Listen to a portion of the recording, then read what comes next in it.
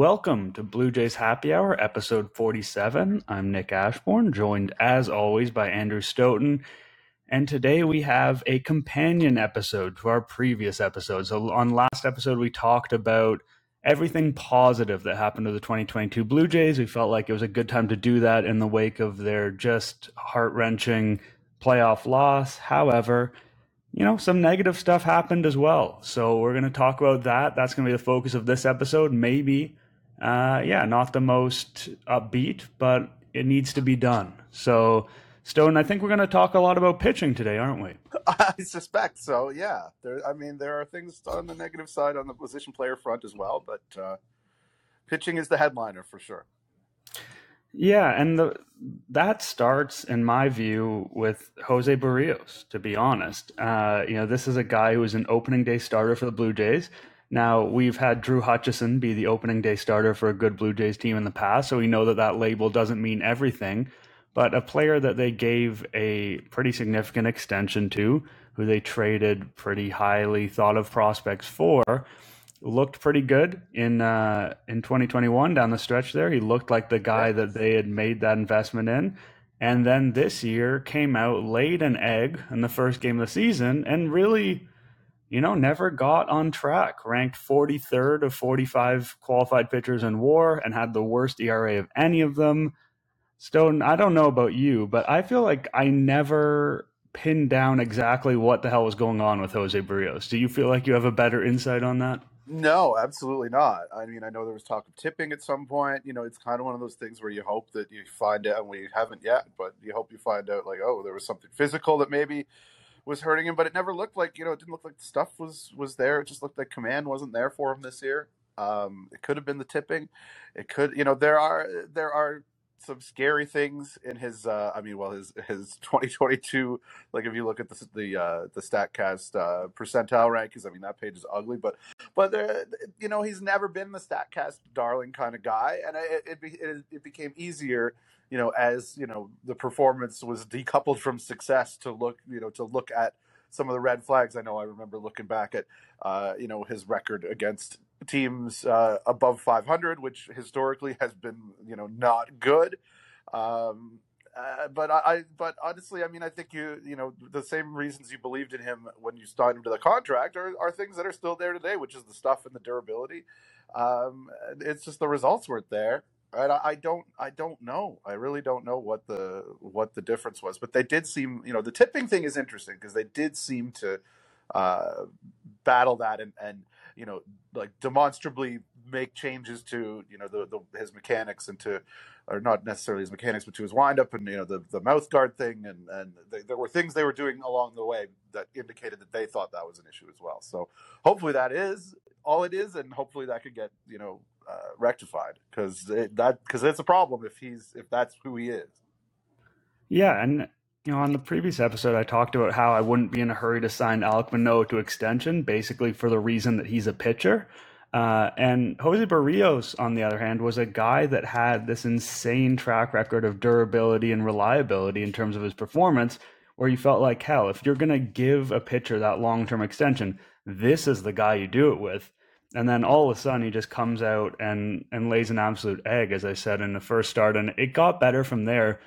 It was odd, though, because it seemed like there were all these individual moments along the way where you could point to him finding something, whether it was moving on the mound, like you said, the way he kind of messed around with the windup to avoid tipping-related things. Later in the season, he really hammered the changeup as one of his big featured pitches, which is something he never really did before. And he thought, okay, well, maybe this is a way to get guys off the four-seam fastball. Maybe this is a way to deal with left-handed hitters. That's been an issue for him. And at the end of the day, none of that really worked. And so that's a little bit troubling. But like you said, he's still relatively young. The stuff is still there. What we saw this year feels like the worst manifestations of fault we knew existed already. Like we knew his fastball wasn't really a great pitch. Like it's a pitch that he uses to keep people off that big breaking ball. Mm-hmm. We knew that left-handed hitters, because he's got such a horizontally oriented pitching repertoire where things are coming into them, especially that signature breaking ball.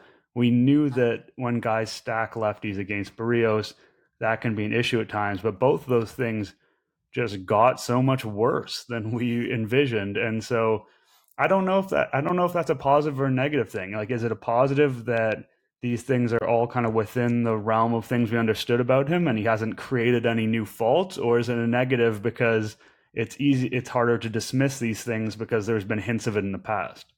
Yeah, it's a great question. I mean, it's hard not to be a negative when when there's no longer a safety net of like, you could non-tender a guy, or you could, or he's close to free agency. I mean, he's around and expensive for a long time, so it is imperative on them uh, to get this sorted. And I would be fascinated. And I don't, they would never say it publicly what they really think, but I would be fascinated to know what the Blue Jays really think is going on there and what they're aiming to do to fix it.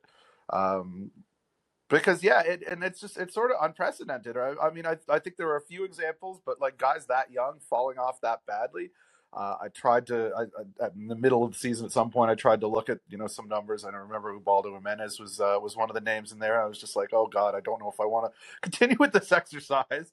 But he's like, for a young guy with the stuff still good to have a season like that after like having so many seasons of success is really weird. And I know people like to talk about the divisions and stuff like that, and I really don't think that's it. And I think we saw in 2021, like you said, he was outstanding. His numbers in Toronto were better than his numbers in Minnesota after he came over after the trade deadline.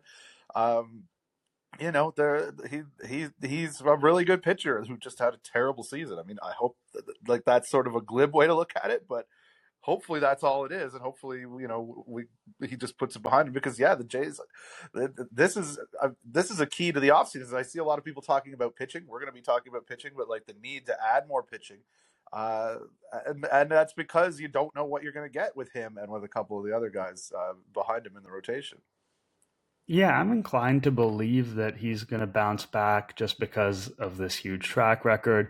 Like you said, he's looked good in the AL East before when he came to Toronto. Also, if coming to the AL East was like a death knell for pitchers, we would have seen that with Kevin Gausman, right? Like a Sure. lot of people were worried about him coming from San Francisco, which is a great environment to pitch, and coming to Toronto and how that would affect his stats. And I don't know. The reality is, if you're good enough, you're probably good enough to handle that situation, even if it's slightly more difficult.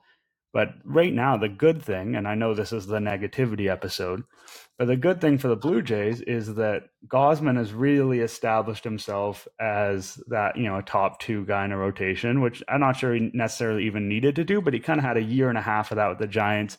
You add another year with the Blue Jays in the harder scenario. Now you've got 2.5 years of a guy performing that level. You feel pretty good about that.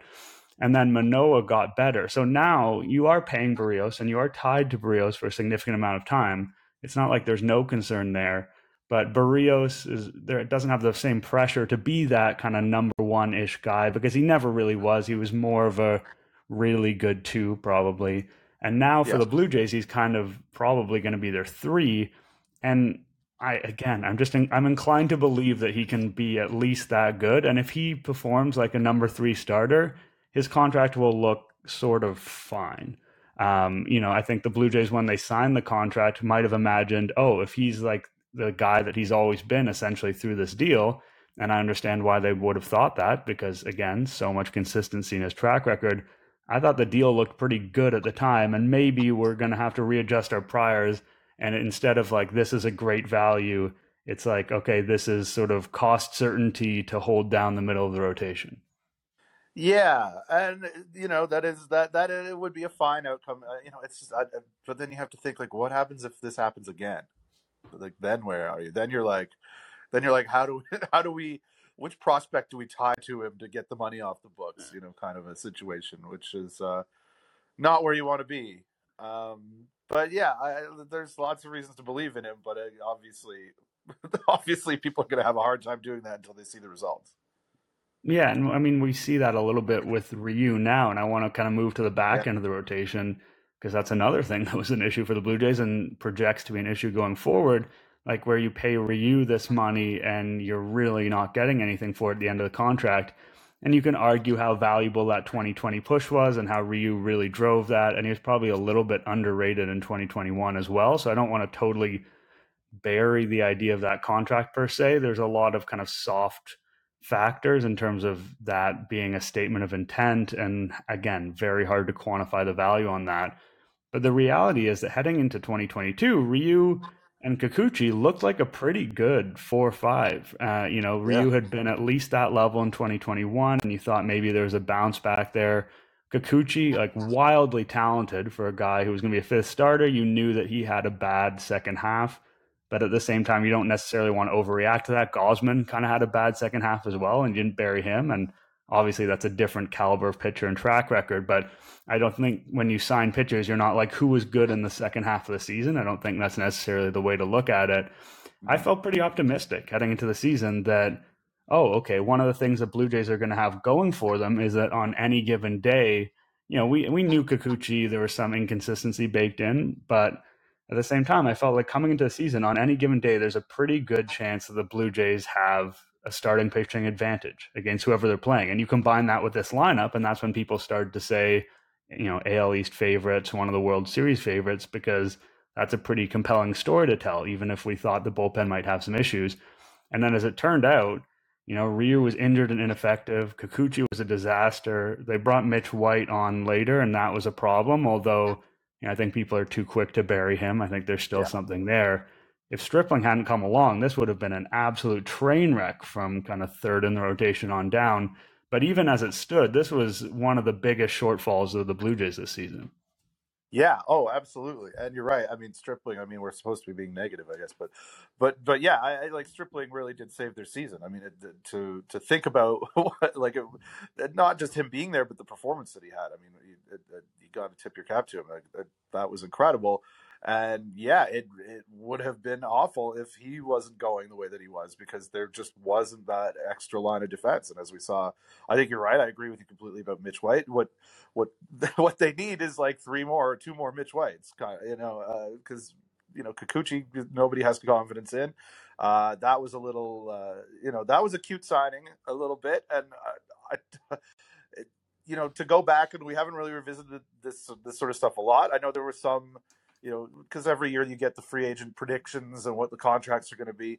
I think it was Dan Szymborski at Fangraphs who was like, I don't, he's got to go back to Japan. Like, I don't know why he didn't take that money, because that money won't be there, because he's just not that good. And like equivalent to the qualifying offer, then the Jays go guarantee him 3 years, which I guess there was a market for. Otherwise, uh, they wouldn't have done that. I mean, they obviously had the highest bid. There probably were teams that were interested in him for a couple of years, though. That would have been the reason that they didn't go back with the Mariners when that opportunity was still there. And I don't know if you look at where he was in the rankings, just based on his track record, I think a lot of Jays fans talked themselves into. I know I did, and I pushed the idea that okay, this is the Robbie Ray kind of stuff, and this is a guy who they can work with, and this is a guy where it was kind of a hubristic move. They really felt like they could get something going with him, and it just blew up in their faces incredibly, which are not good. There's no other way to put that. And it's something that they have to, I think, consider. I think that this is a pattern I've sensed with the Blue Jays for a long time, the too clever by half thing, and we see it sort of crop up again and again. But this is a real big one in that category, because the track record for Kikuchi was not there, even if the stuff was, and it was to bake him into the rotation for 3 years. It was a bit crazy. It was a real vote of confidence to him from them that looks like very misguided at this point. Though at the same time, I think he can certainly be better. He didn't have the command. He wasn't this kind of disaster in Seattle, so that can get sorted out. White, I think, will be okay. Though I understand why a lot of people don't. But yeah, this is going to be a huge question this winter, just because of the finite resources that they have, trying to get some additional pitching depth. Though there are some prospects coming that's asking a lot of a guy who was drafted, of Ricky Tiedemann, who was drafted last year in the fourth round or the third round, to be the guy to do the Alek Manoah thing, which he might be capable of, but that's not really how you want to build out your rotation and build your roster for the year ahead. Yeah, I think that hubristic is the right word there. Like it really was a heat check signing. It was we're feeling ourselves, kind of like the James Harden last night, just with the three that he bricked after breaking the guy's ankle. Um, you know. But I really liked it at the time. Like I was Yep. higher on it than a lot of people. Again, I got seduced by the stuff. I understand why the same thing happened to the Blue Jays. It is really rare stuff. I don't have a problem with Kikuchi and White sort of competing for a fifth spot there. If they're both penciled in, then you're in trouble. And the thing that people often, when they're kind of projecting out the roster, are inclined to forget or choose to forget is that injuries happen even in spring training. So if you have White and Kikuchi battling for the fifth spot, like there's a pretty good chance you're going to have both of them in there at some point. Yeah. And that is a scenario that could conceivably go okay for the Blue Jays. I do think that White is a fifth starter caliber guy. With the Blue Jays, he had the 7.74 ERA and the 3.76 FIP, and FIP isn't the be all and end all. And I think people are getting more and more skeptical of that as a metric. But there was a level of bad luck that occurred with him. And I think given, an off season to work on some things, there's a baseline of talent there. Not an impressive pitcher by any means, but I think they kind of got what they paid for with him, which is not what you would say with Kikuchi on that contract. And when you said that, the market was probably there if they were the highest bidder in that area, one thing to remember is that they have totally overshot the market before. Like, sometimes that happens to a degree in terms of just trying to bring in that high impact player like Springer or Ryu. But I think about Kendrys Morales and that deal where they were just totally out of sync with what everyone else was thinking. And then later in that offseason, people were signing that first base DH type for significantly less than what they got Morales for. And that ended up being a disaster. And this could be that. I don't think it's fair to say for sure that it is that. But you mentioned it's going to be difficult to get starting rotation help. Like they don't really have guys coming out outside Tiedemann who you feel confident in. A lot of their guys who they thought were rotation depth guys have sort of washed out. The money, again, starting pitching always in high demand in free agency. You're going to have to spend to get it.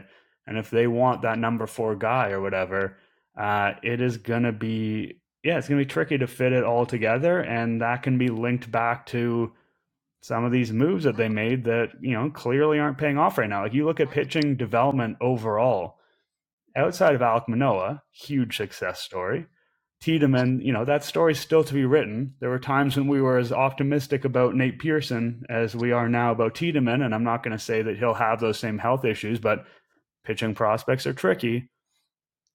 No one who was sort of drafted or developed in this Akin Shapiro era on the pitching side really made an impact this season outside of Manoah. Like the guys that they have that are internally developed are Meza and Romano, and those guys came in before this regime, and they even let Romano go in the Rule 5 draft.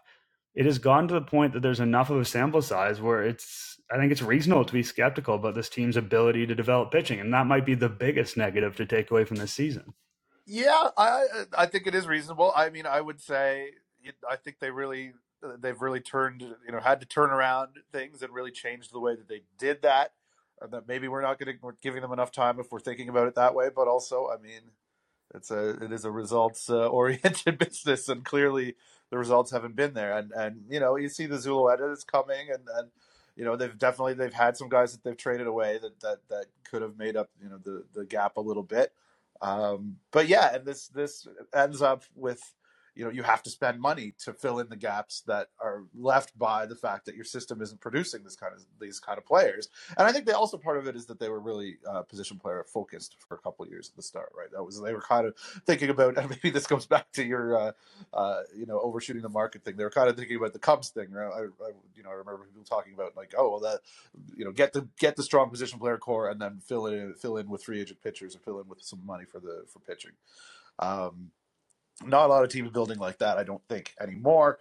But yeah, it definitely it is a question that is not unfair to ask, like what's going on there, and I'm inclined to think the what do they call it, the pitching lab, the new thing in Dunedin, the player development complex. That's relatively new. The pandemic sort of hurt them in that area. There are some reasons to give them a bit more time before we really say, like, what is this? What is this tire fire situation? Why aren't we seeing more results out of this? And also, Alek Manoah is, a pretty big asterisk on their pitching development hasn't worked. But yeah, I think that you're absolutely right to question that, and it just means they have to be better finding diamonds in the rough, and that is what every team is out there trying to do, and that gets difficult, and that's sort of the position I feel like they're in right now this winter.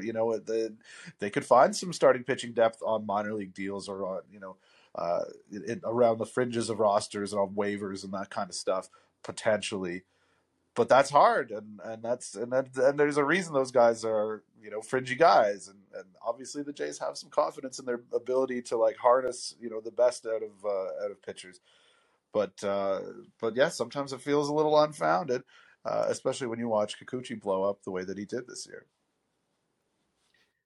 I mean, not just Kikuchi, but also all the bullpen. Like they have not. It just seems like these other teams are have this train rolling of arms that not necessarily become relief superstars, and we know how volatile relievers can be, and it's understandable in a way that that's not how they've chosen to allocate their resources.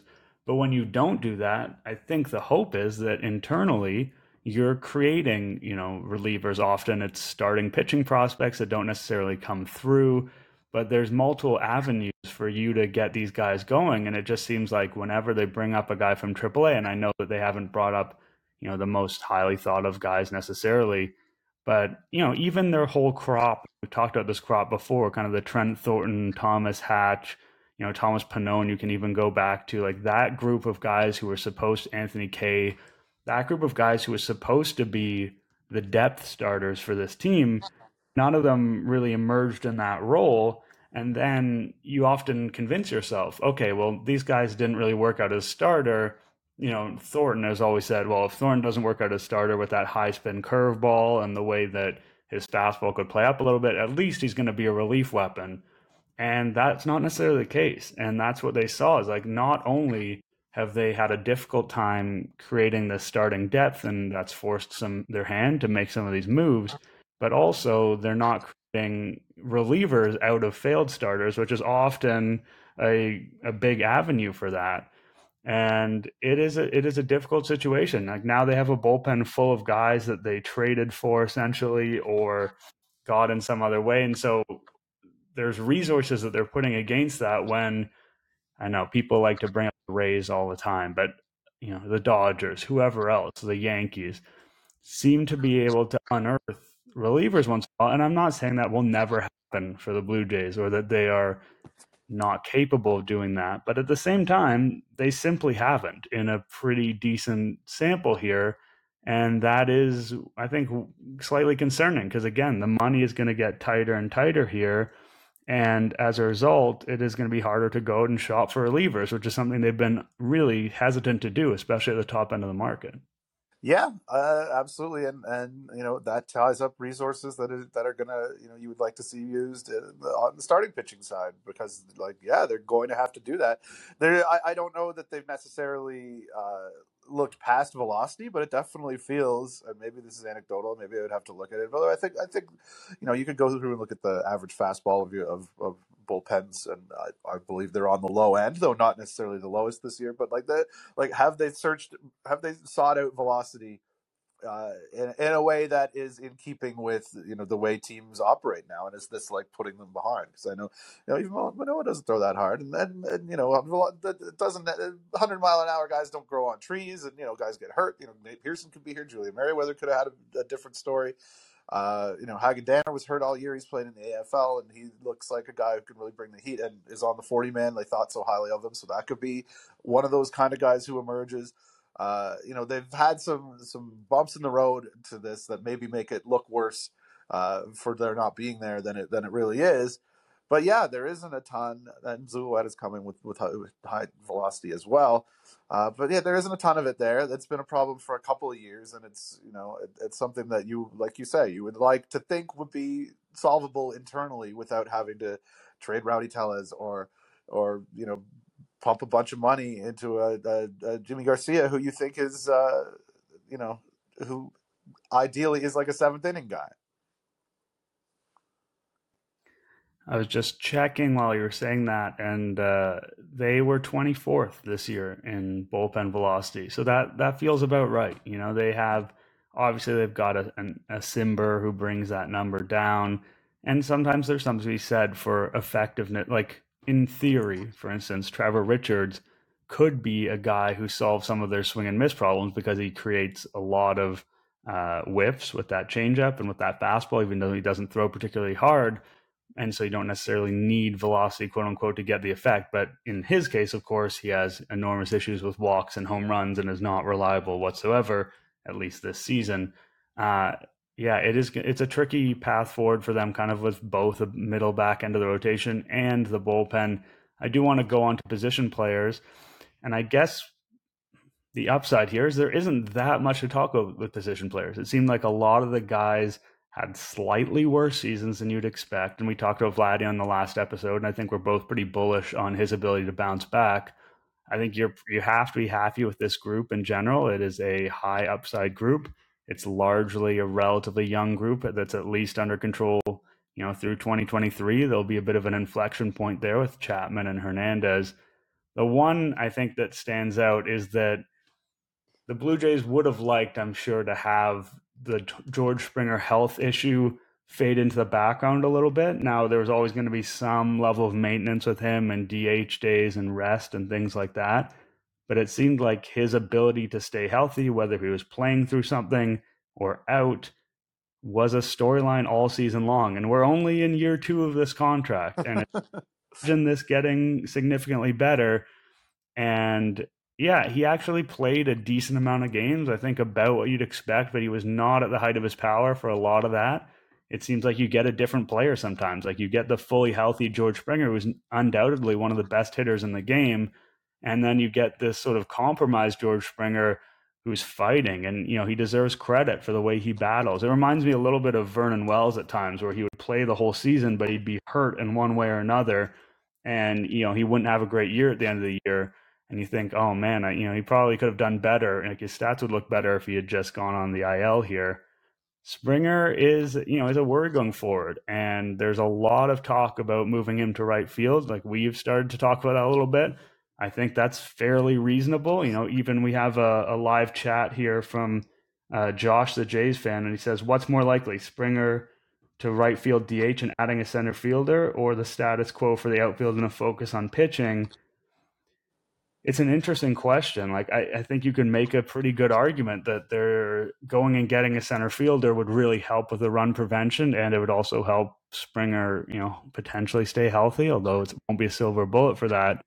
I'm wondering where you stand on that. Like, is it justifiable to say if I'm going to make my big move, that's for a center fielder at this point to really lock in this position player core and feel good about it? It's just the opportunity cost is tricky with how much they need pitching.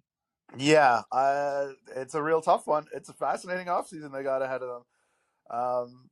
Because I mean, the biggest predictor of future injuries is past injuries, and so George Springer, yeah, as you get into your 30s, guys don't generally start getting healthier, and it could, it's nice that the issues are not necessarily chronic ones, like it's not the same thing every year.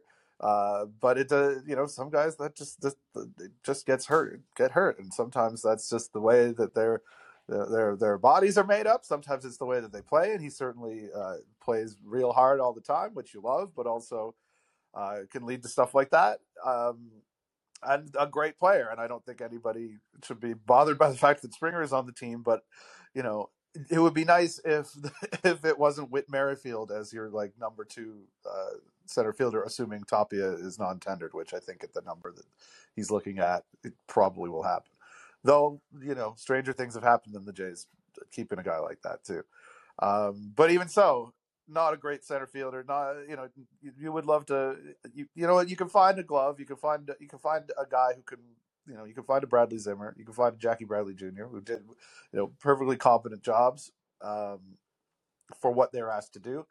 But yeah, you have to build in for the fact that Springer is probably going to miss a lot of games and going to need to be at DH a lot of games. Like that's the roster you've constructed. So I understand why people look at Merrifield and be like, is that really a guy you want to run out there in center field like 70, 80 times potentially or more maybe?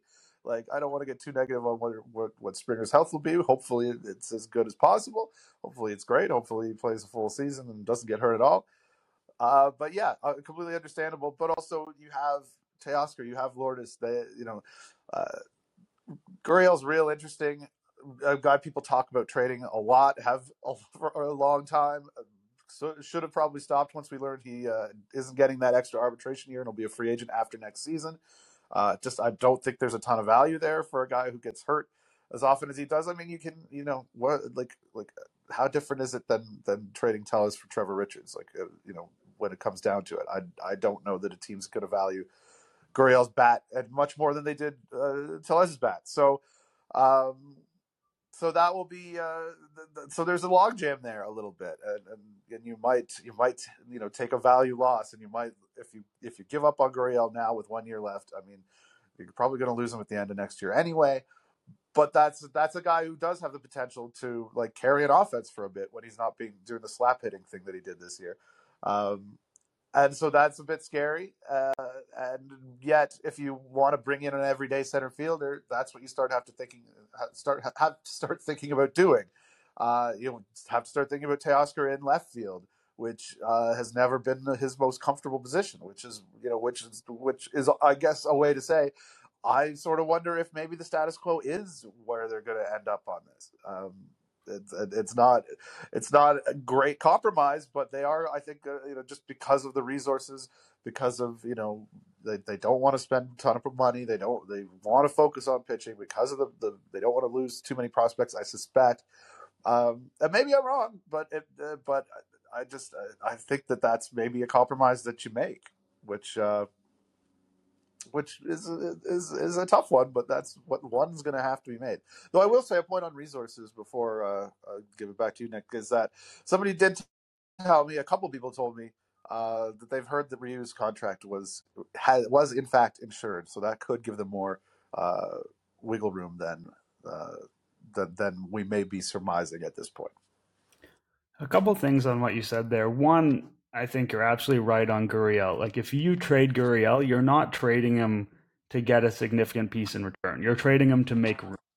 And I'm not saying it makes it a bad move. It's something we've sort of noodled on here for a fair amount of time, and I think a lot of people have. The idea of moving Gurriel and making your defense better because Teoscar has limitations, and so you don't want to tie up both corners with that kind of defense. The second thing I'm going to say is that I do have an idea. This is, I think, the player that the Blue Jays, this is sort of, a bit of a pie in the sky one. But when I think of here's one player that kind of solves all the Blue Jays problems here, the guy that I turn my attention to is Brian Reynolds with the Pittsburgh Pirates. And I know, not necessarily a huge name for a lot of people just because the Pittsburgh Pirates suck and people have not been watching them. But this is a 9-win player over the last 2 years.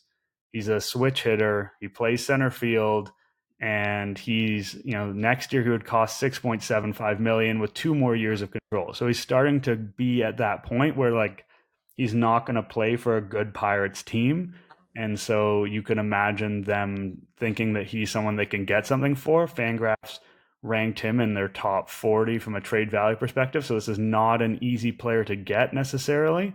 But he's one that jumps off the page to me. I'm looking at, can a guy play center field? Is he potentially a left-handed bat as a luxury? Does he have some control? Is he expensive? And he's someone who checks all those boxes for me. Now, that does not mean that this guy's going to the Blue Jays by any means, but I think about their links to the Pirates front office, and there has been discussions between those teams and a variety of players. It hasn't really come through the way they have with Miami and with Oakland, for instance, but that is one player that's a little bit kind of outside the box type of thinking, because I just don't think it'll be easy to address this in free agency. That appeals to me as an idea for the Blue Jays in terms of put him in center, move Springer to right, move Teoscar to left. Even if it hasn't been his best position, quote unquote, like I'm inclined to believe that he can be fine there or be whatever his version of fine is, and then ship Gurriel out as whatever as part of a package for a reliever or whatever that ends up being. Nothing significant, presumably. Yeah, I think that's a really good. Maybe it was you that tweeted this, but I definitely have seen somebody tweet about Reynolds and a Pirates reliever, and maybe that's enough that you feel okay moving a Moreno to Pittsburgh or something like that. Which I think is, and this is something I wrote the other day, which is, the catching surplus. It sucks because everybody likes all these guys, but that's their best bet to if they're going to make a big trade. I think is to trade from that because it is a surplus, because you don't want to lose the like Tiedemann or any other potential starting pitcher that's coming up the pipeline that we're not thinking as much about.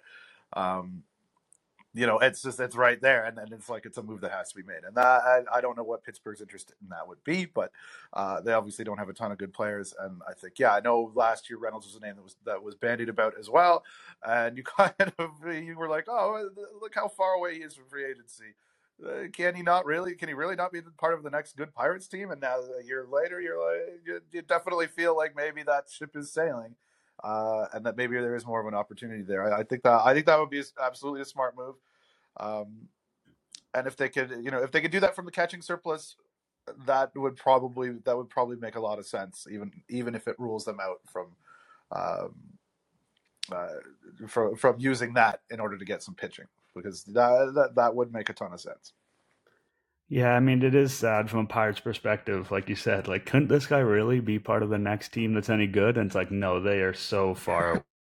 They are very, very far away. It's just bias from like having going down to see the Pittsburgh Toronto series this year. But man, even just watching that team up close, like they don't have players. They just don't. They have like a couple of players, and it is. I guess it's a little bit of a reminder of the luxury of watching a team that is good. Like the Blue Jays are a good team. They're a flawed team. There's questions about the direction. Like we're doing a whole negativity episode, and we are going to fill our time with that. But it's not the Pittsburgh Pirates, so that's Yes. little piece of perspective. Before we get out of here, I do want to talk about the 2021-2022 window, because out of those two teams, which were both good teams, the Blue Jays got no postseason wins, and I think that's got to be considered pretty disappointing. Like you had the Marcus Semien and the Robbie Ray season come together on those magic one-year deals in 2021, and with Barrios coming across at the deadline and what that looked like it had potential to be. This year, you've got Springer and Ryu kind of their effectiveness probably waning over time. Like Ryu this year gets hurt, he's probably done. We've probably seen the best of Springer as a Blue Jay. I don't know definitively if that's true because on his performance, like he doesn't seem to age that much, but he's getting significantly older. He's getting to the mid 30s right now. Vladdy and Bo getting into arbitration, like you're paying these guys, and a lot of the ability to spend over the last few years has been, Vladdy and Bo don't cost anything, so we can open up the wallets for these veterans a little bit. That time is kind of coming to an end. And also the time is coming to an end where you kind of assume these guys are going to get better every year. Like when they're 21, 22, you're like, oh, well, next year they're going to be even better. And now they're more like, going to be 24, 25. It's no longer fair to kind of look at the aging curve and be like, oh, they're going to be better than we've seen, and that's going to drive the improvement. Like it's a young position player core, but there aren't a lot of guys where you can just assume that, with the exception maybe of Gabriel Moreno, where you can assume they're just going to be better by virtue of their youth and inexperience. And while 2021 was arguably early based on people's expectations, 2020 certainly was, although that was not a really good team.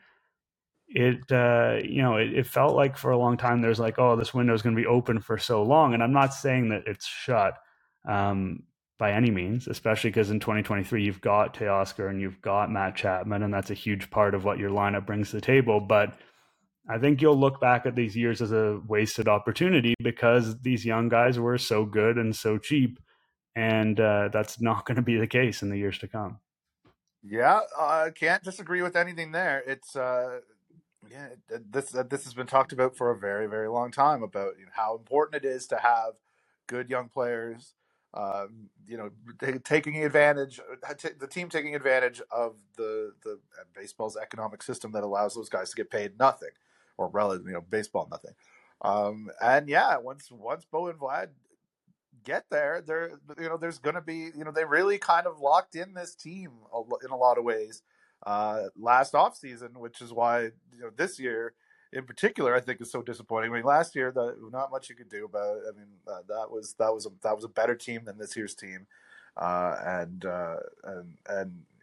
these things happen, but yeah, these things tend to add up, and they absolutely need to take advantage of this window while they can, or they're going to have to start to rethink, what the future looks like, and maybe it's not, locking up Bo and Vlad beyond, to go in tandem with Gausman and Barrios and Manoah and all that. Maybe there's a shift that comes at some point. I don't think we're there yet. I don't think I don't think a rebuild is in order. There's still the level of talent is still very high and can be maintained, I think, for a really long time. I don't think that's maybe way in the future. We don't have to think about that.